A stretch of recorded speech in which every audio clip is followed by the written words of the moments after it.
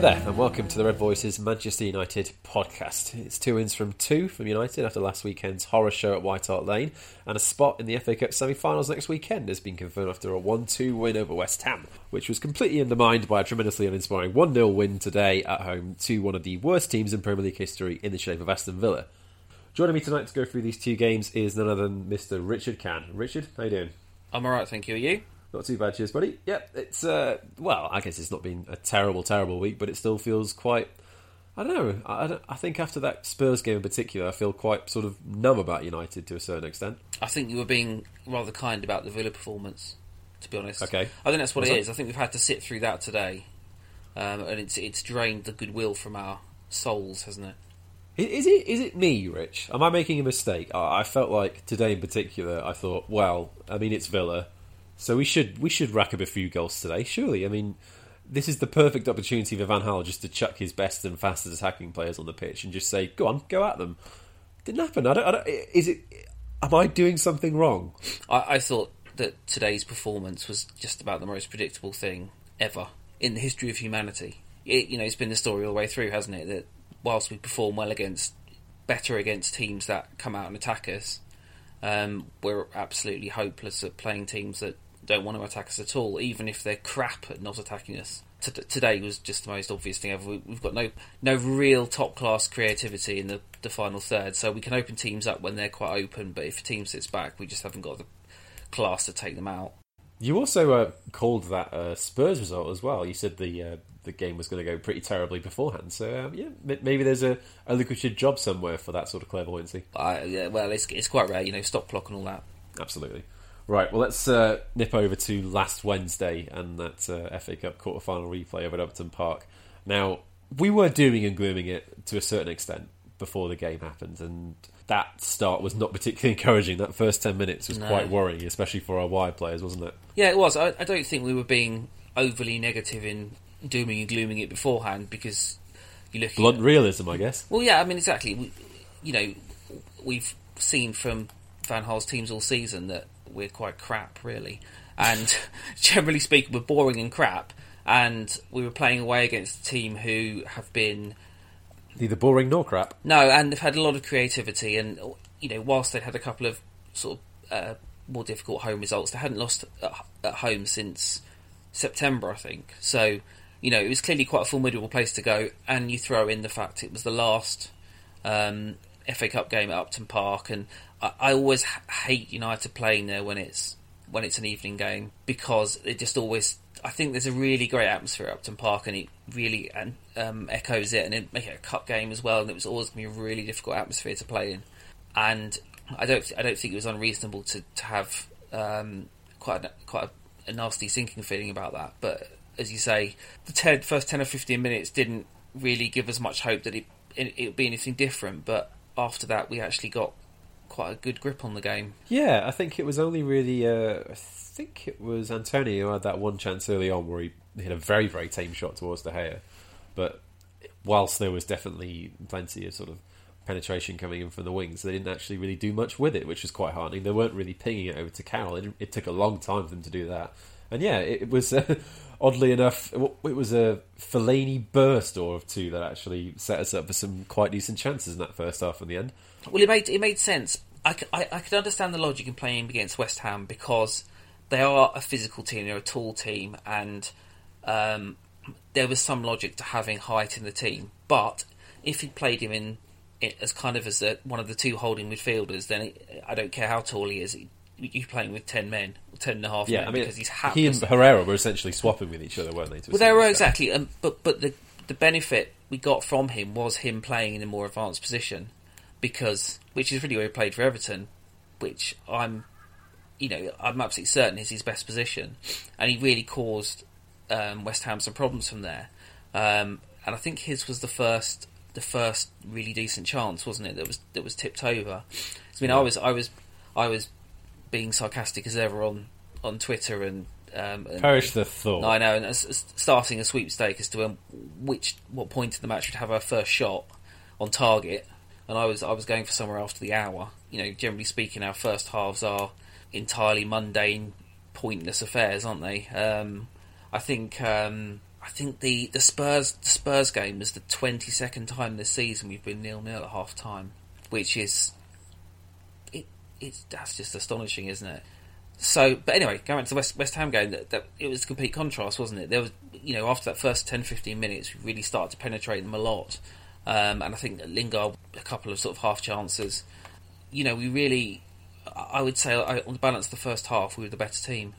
Yeah, the strange thing about that first half, as you mentioned there, was that after that sort of shaky beginning, we settled, but not only did we settle, we actually looked dangerous, which is not really a combination we've made too many times this season at all. No, I think one of the frustrations we've had under Van Gaal is that we have these isolated games where everything seems to work, and it must be when we face teams who set up in a particular way that makes them vulnerable to us. But the problem is that tends to only happen 1 in every 6 or 7 games, at best, possibly. So I've got no clue what West Ham were doing that made them vulnerable to us, and they should be quite ashamed of that, because so many teams haven't been. Whatever it was, we were getting a lot of space, and Fellaini was particularly effective in that kind of advanced midfield role, and we really had quite a grip on the game. And I think at half time we could be a little unfortunate not to be ahead already. Well, I mean, you wonder about that Lingard chance, if that would have fallen to anyone else, perhaps Martial or Rashford. You're thinking 1-0 to a certain extent, really, aren't you? He is just an appalling finisher, isn't he? I mean, he scored that goal against West Ham, which was terrific, and the Chelsea goal, again, which was a really, really high-class goal. Yeah, but West Brom, just to correct you. Sorry, the West Brom game, and then the Chelsea game, yeah. He's capable of a wonderful finish, that much is clear. I think I would love to see him be better on some more simple ones. You remember that one against Newcastle, where he just ballooned it over the bar? Yeah, it's 1 in every 10, isn't it?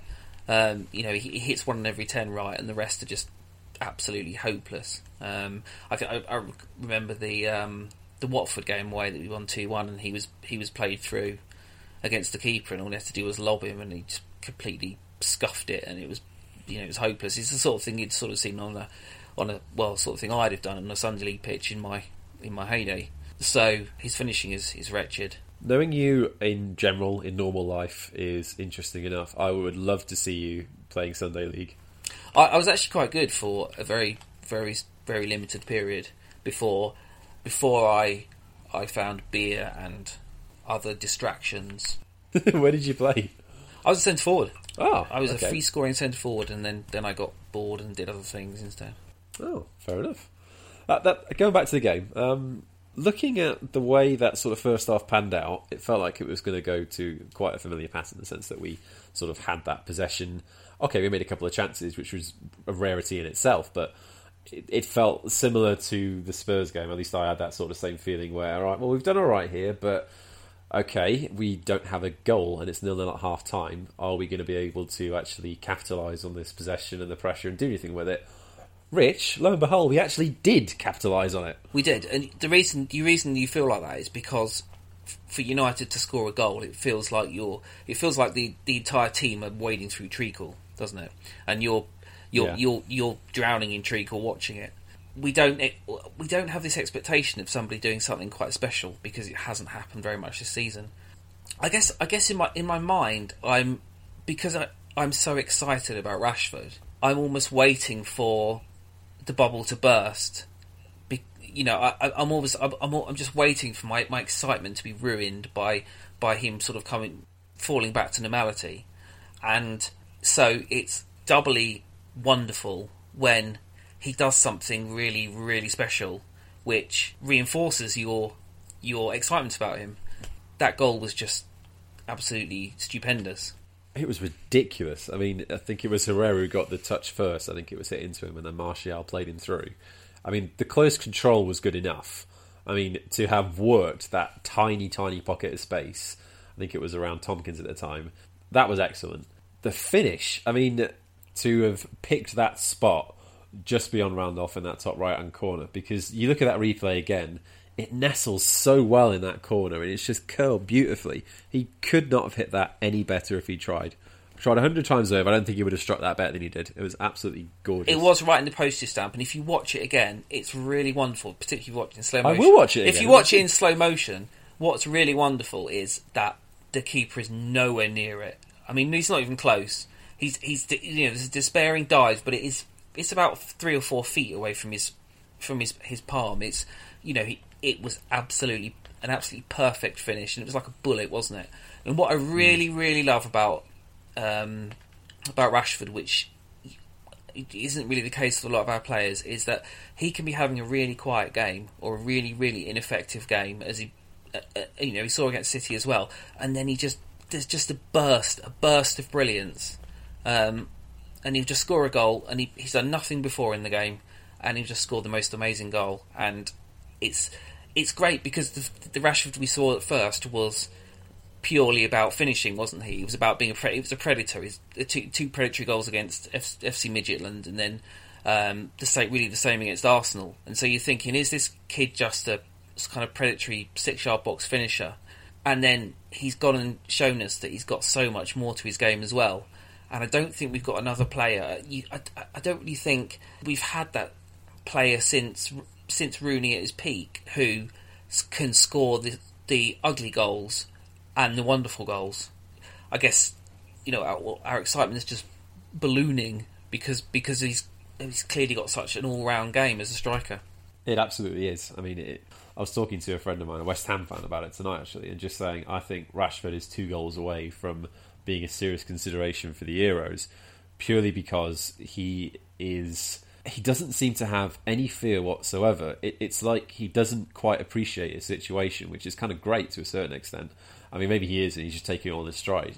It's just very straightforward. He makes it look so easy, and it's just absolutely brilliant to watch. And I can see him getting that England call-up in a couple of weeks' time, purely because he offers something different to the likes of Vardy or Kane, or even Rooney at the minute. He's very fast, he's very good at dribbling, and he's got a really good variety in his finishing. He can score the tap-ins and he creates something from nothing. Yeah, I mean, all things are being equal, if you're going to take Dele Alli, then although it's over a shorter period of time, I don't think his impact has been any less than Dele Alli's has. Whether we have more options at centre forward or not, I'm not really sure. You've got question marks over quite a few players. Can he take Sturridge? Sturridge, Welbeck, Carroll are all sort of that second level. You're really thinking, yeah. all of those choices have got downsides to them, or potential negatives. So.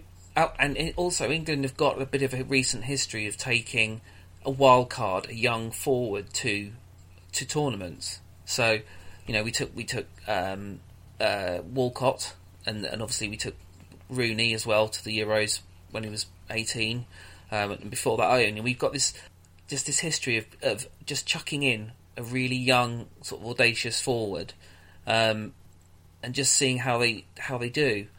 I wouldn't be surprised if he were chosen. I wouldn't be surprised if he wasn't, because I can see the pros and cons to it. But from what we've seen so far, he's not going to be overawed, is he?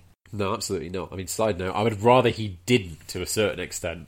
I mean, not just because of the fact I'm Welsh, but also because I would rather have him. I'd rather he had a quiet summer, to be honest. Yeah. But yeah, going on from there, that's.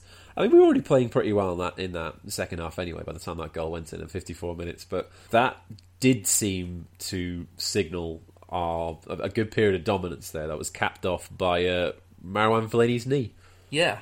We're all very vigorous critics of Fellaini, and that is based on... but not without good reason, to be fair. No, I was going to say that is based on the fact that the 6 or 7 games out of 8, he is utter shite. But he did have a good game, I can't deny, and he probably deserves that goal. I feel sorry for him on a human level, because clearly he didn't ask United to sign him.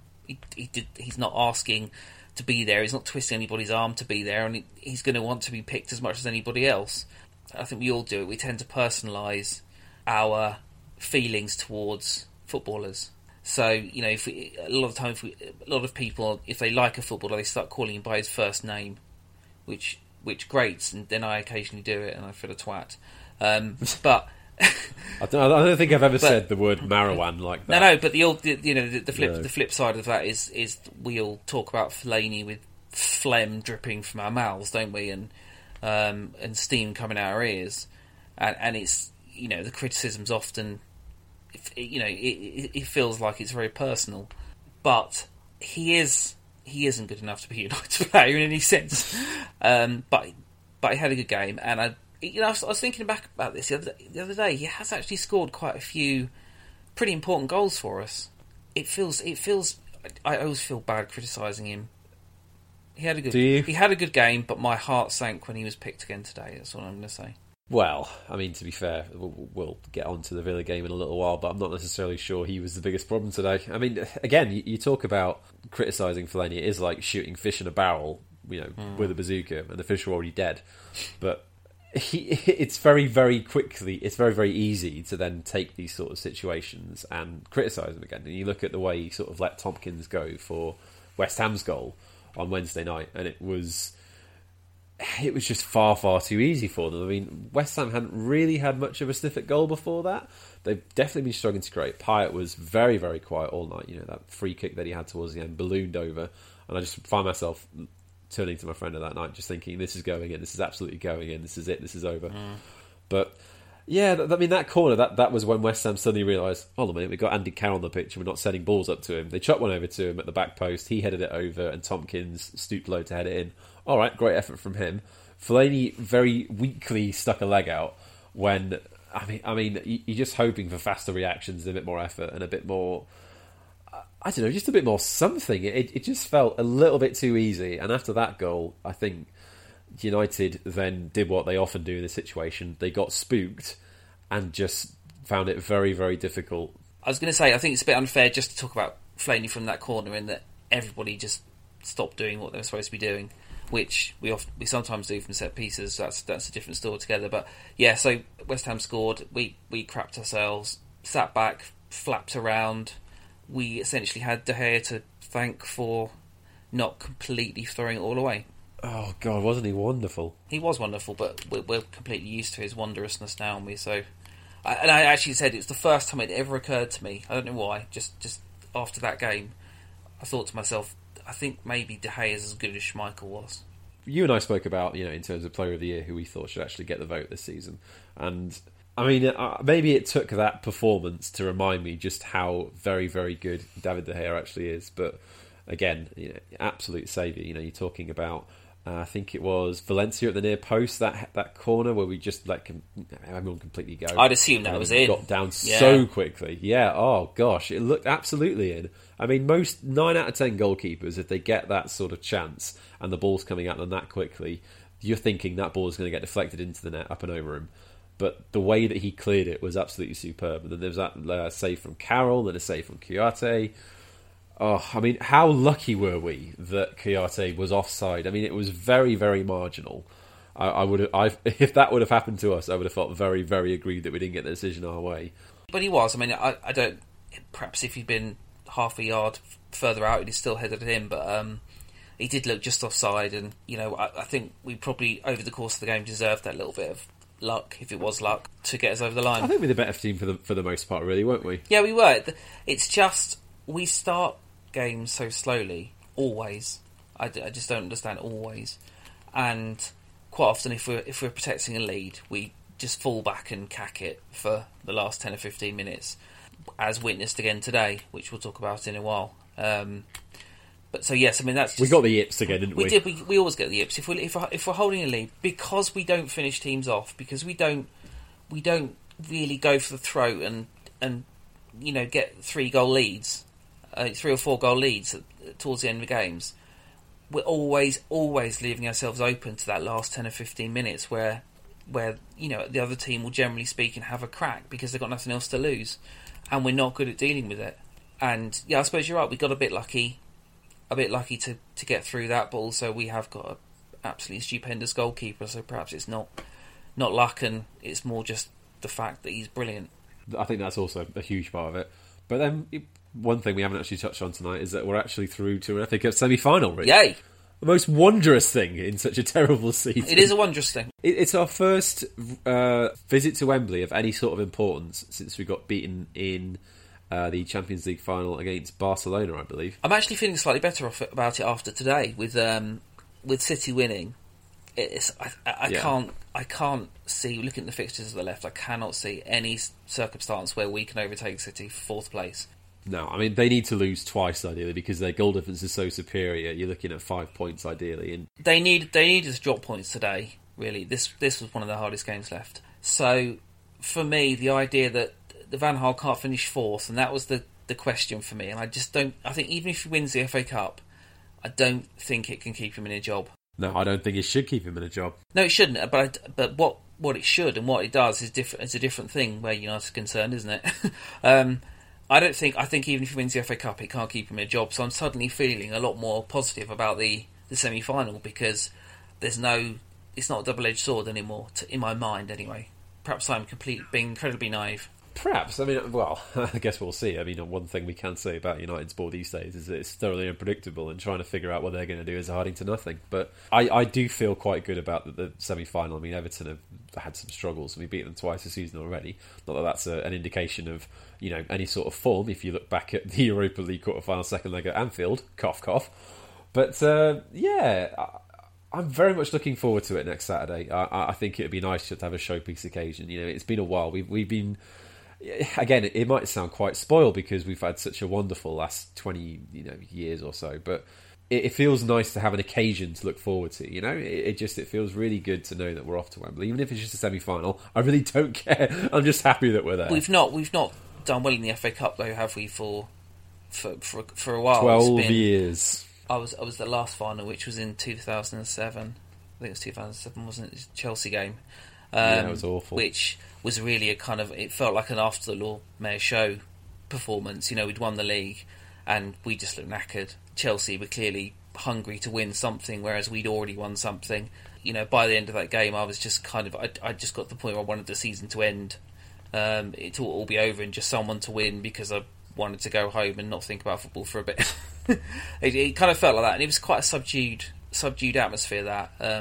We'd won the title back after 4 years, and that felt like the most important part of that season. And the cup final was almost a bit of an afterthought, and it was the first at the new Wembley as well, and it was just a bit of a strange occasion. And we've just not performed in the FA Cup consistently since then. So it's nice to be within touching distance of the final again.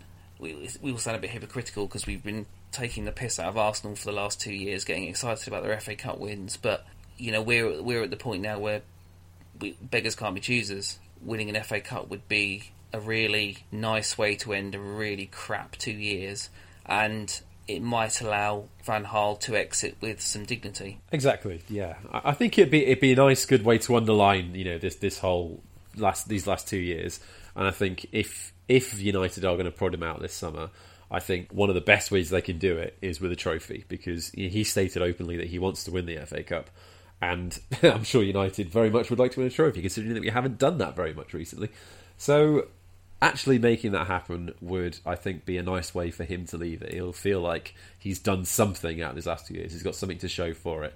He was saying in the pre-match, the Friday press conference for the Villa game, that he's won a trophy at every club he's been at. I can see why in his head it would really spoil things if he didn't retire with that record intact. Yeah. Now, there are many things that piss me off about Van Gaal, but I can understand on a human level that is something that might be important to him, and I'd rather him exit stage left with his head held high than looking at the ground and having had an experience that'll sour his career a bit. Exactly. I mean, look, if we're not going to get top four and Van Gaal's going, then I'd much rather he left as an FA Cup winner than, just as the way it is, because whilst I've disagreed with many of the things that have happened in the last 2 years, and I do think that a lot of the problems that we're having are down to him over this last season, I'd still like it to at least end with a note of positivity going forward, because I think that would make it a lot easier for a lot of the current squad,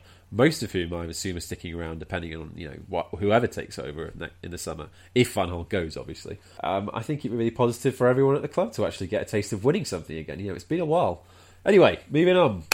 Actually, I just remember what we've got to move on to, the Villa game. Yay.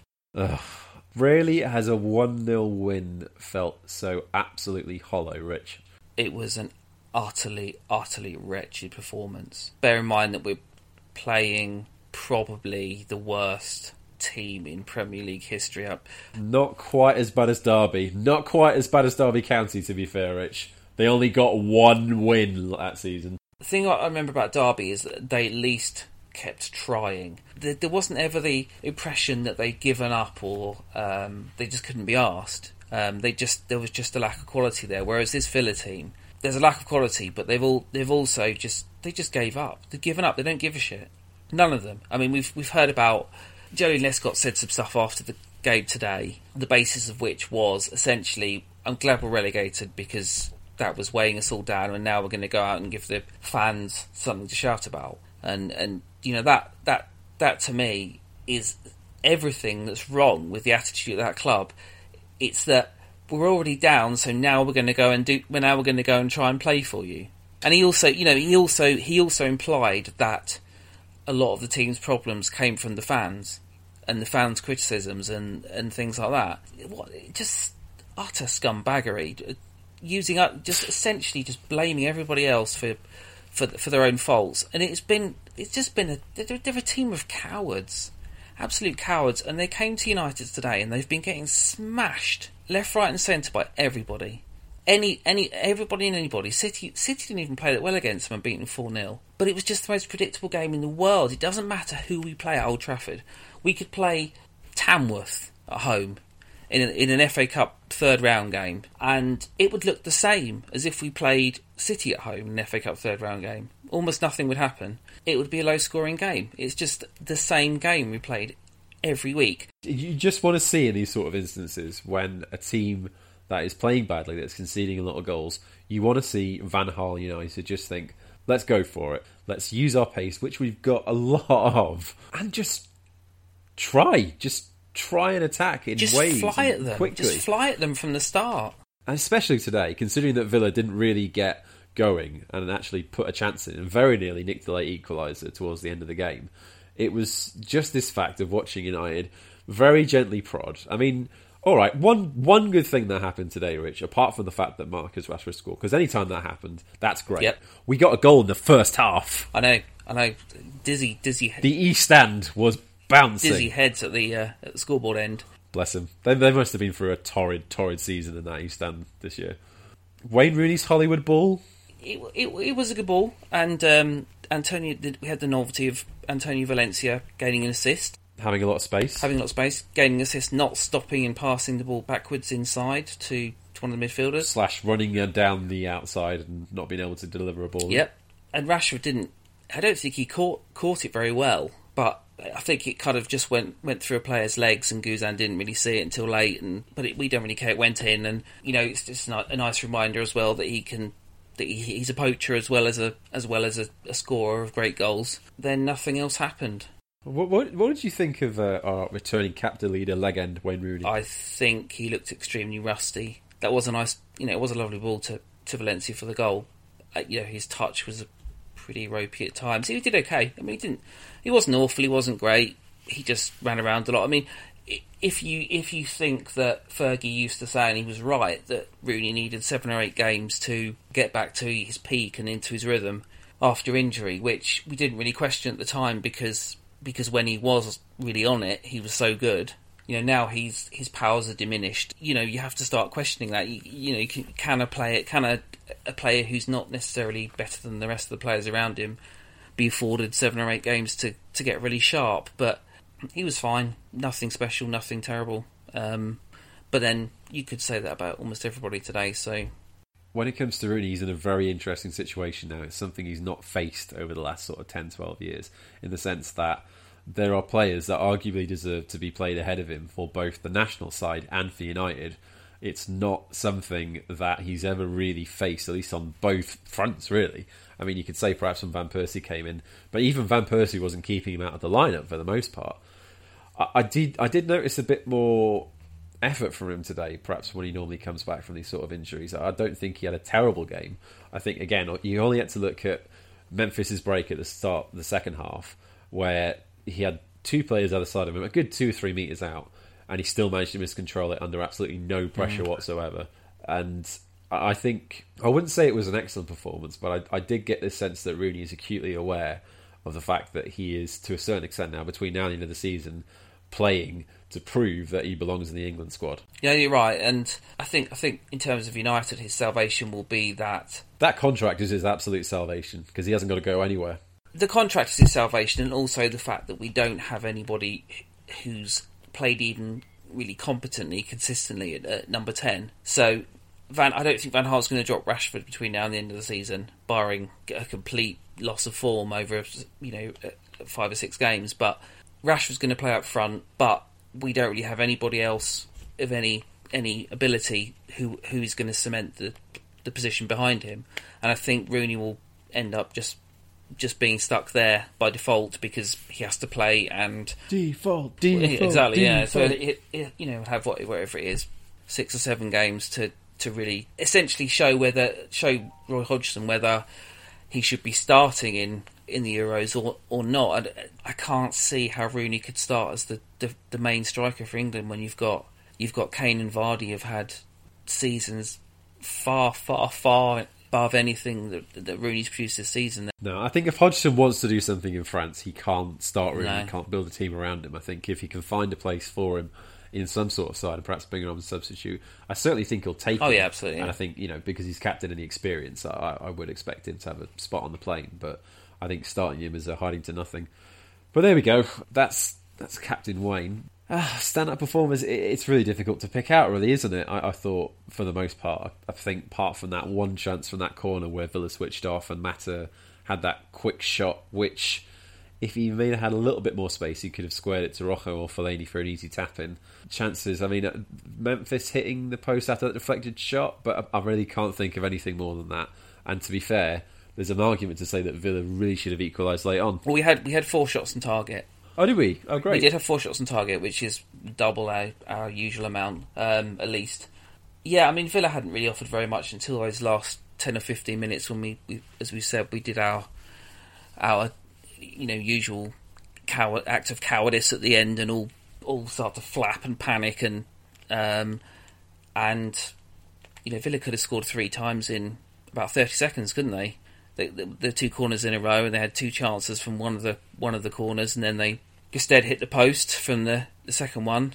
It was Clark with a header towards the end that De Gea got down well for. Yeah, that's right. And I don't think any of us could have turned around and said we didn't deserve that because we did. We got a goal and then did nothing. We weren't brave. We didn't press the game. We didn't play with any tempo. We just passed sideways and just drifted through the game, just as if. We'll just pass this around for an hour and Villa won't do anything and we won't do anything and then we'll just get 1-0 win and we're happy with that. And it really nearly bit us on the arse and we couldn't have argued if they'd scored. And that's a pretty damning indictment of that performance because Villa are really shit. Oh, they're so bad. Well, think about it. We played them twice this season and, alright, we haven't conceded, but we've only scored 2 goals. Chelsea scored 4. It was either last weekend or the weekend before, I can't remember which, but oh, dearie me. It's just an easy target that we couldn't pick apart, and the chances were there. Villa were certainly no great shakes defensively, and they could be pulled apart had we actually decided, yeah, let's go for it.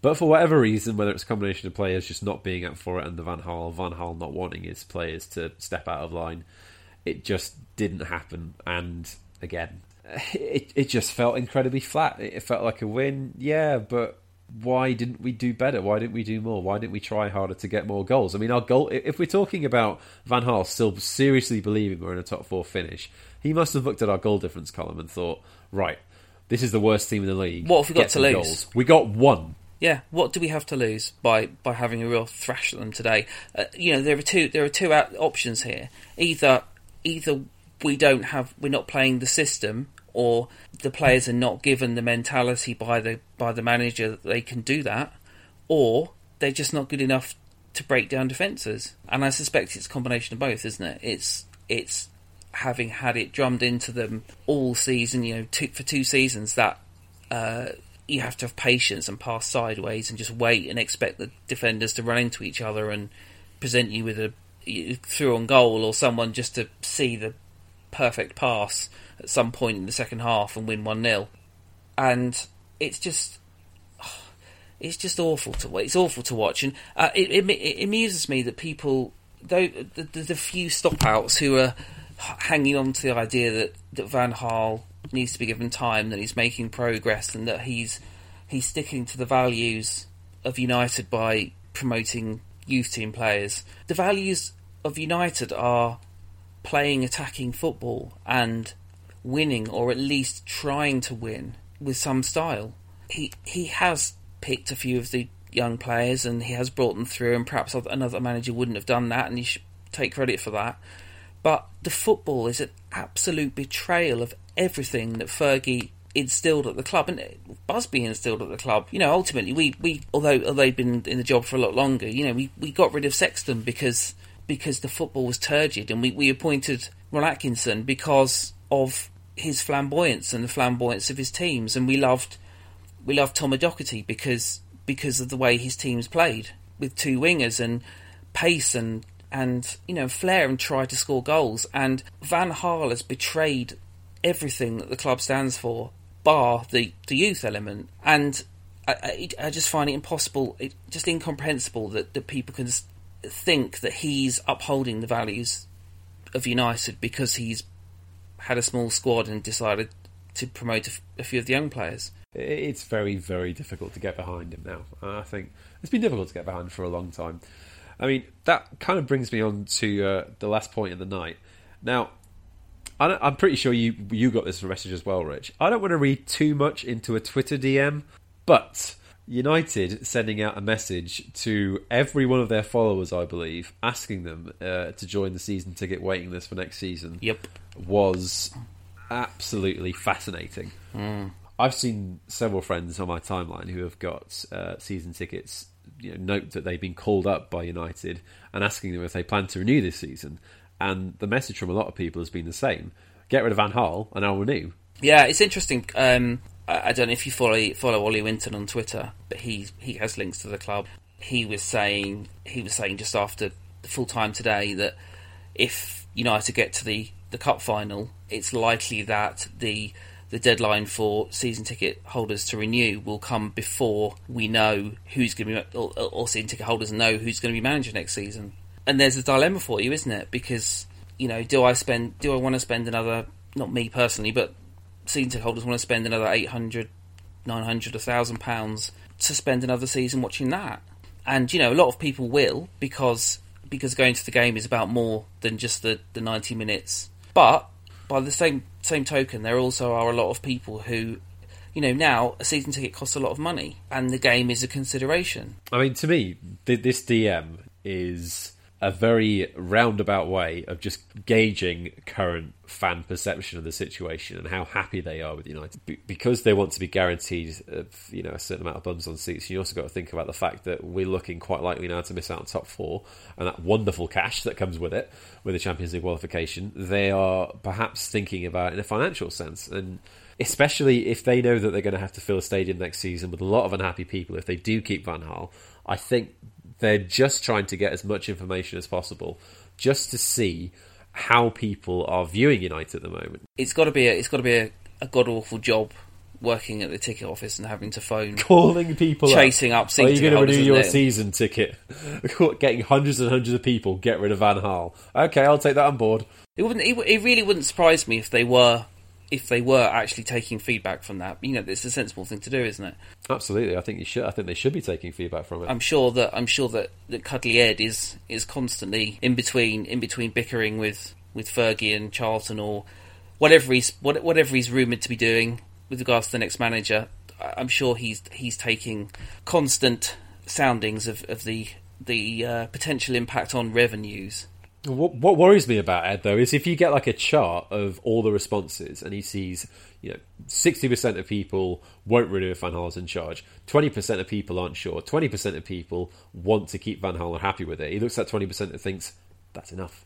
That'll do me. It's such a complex complex dynamic, isn't there, at the club? And There's clearly a lot of club politics and an element of self-interest and a question as to whether the business has become more important than the football club, or the results of the business have become more important than the results of the football club. It's really hard to know. I'm sure from a personal pride perspective, Edward would want United to win things on his watch, because that will be his legacy to a point, and at the moment his legacy is him being a bumbling tit. So, he will want United to win, and this is why I think ultimately we'll end up with Mourinho, because there are negatives to him. He is as big a guarantee that you'll win something as anybody else in world football. Absolutely. I think in terms of United options at the moment, you stick with Van Gaal and you're guaranteed much of the same. I think if you give it to Giggs, you might get success in a couple of years, but that's a bit of a big risk.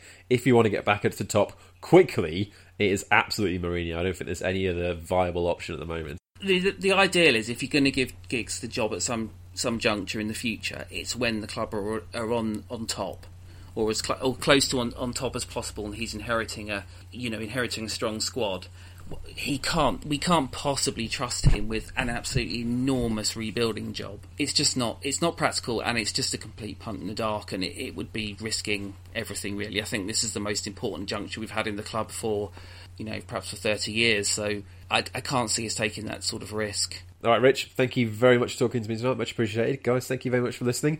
We'll be back, hopefully celebrating a place in the FA Cup final for the first time since 2007, after Saturday's game against Everton. We'll see. Anyway, thank you very much for listening, and good night.